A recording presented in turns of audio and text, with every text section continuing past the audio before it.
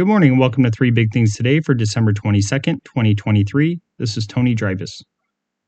Soybean futures were modestly higher in overnight trading, while grains were little changed ahead of the long weekend. Rainfall in Brazil will narrow stress in some areas, but may miss up to a quarter of soybeans in northern Brazil, Commodity Weather Group said in a report. Brazil's first crop corn and soybeans likely will see a half inch to 1.5 inches, more in some areas, of precipitation in the next 5 days. About 35% of soybeans and first crop corn are suffering from stress in northern Brazil, but that's narrowing, the forecaster said. In Argentina, yield potential for both soybeans and corn is high after rainfall in the South American country. Grain trading will be closed Monday for Christmas. Soybean futures for January delivery rose 3 cents to $13.04 3/4 a bushel overnight on the Chicago Board of Trade. Soy meal was up 60 cents to $3.87 a short ton, and soy oil added 0.28 cents to 49.61 cents a pound. Corn for March delivery was up a half cent to $4.73 a bushel. Wheat futures for March delivery rose 1 cent to $6.13 a bushel, and Kansas City futures fell a quarter cent to $6.26 a bushel. Export sales of corn and wheat declined week to week, while bean sales surged, according to data from the USDA. Corn sales for offshore delivery were reported at 1.01 million metric tons for the 7 days that ended on December 14th. That's down 29% from the previous week and 33% from the prior 4-week average. Mexico was the big buyer at 346,500 metric tons, followed by Japan at 312,000 tons and China at 136,000 tons. Colombia bought 99,500 tons and Taiwan purchased 70,100 tons.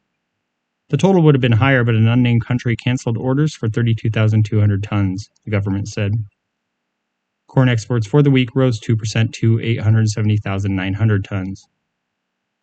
Wheat sales came in at 322,700 metric tons, down 78% week to week and 51% from the average. Mexico purchased 97,900 tons.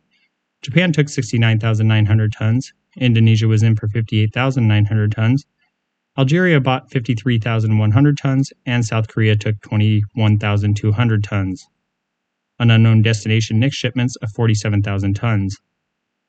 Exports for the week rose 17% to 337,400 tons.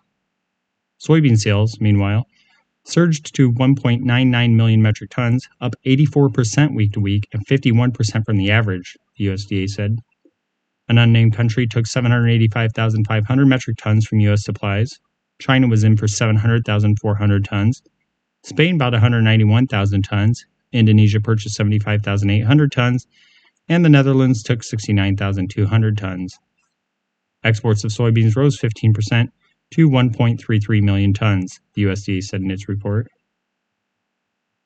In weather, rainfall is expected to start Sunday, Christmas Eve, in parts of Iowa and northern Illinois, according to the National Weather Service.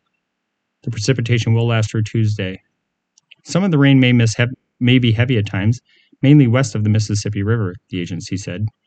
Embedded thunderstorms are also possible Christmas Eve into Christmas Day. Freezing drizzle is forecast today for parts of northern Wisconsin, which could create slippery road conditions. Dense fog will develop tonight and may delay holiday travel. The fog may be locally dense at times, with visibilities of a quarter of a mile or less, resulting in hazardous travel conditions, the NWS said. Widespread low clouds and fog could lead to some flight delays or cancellations.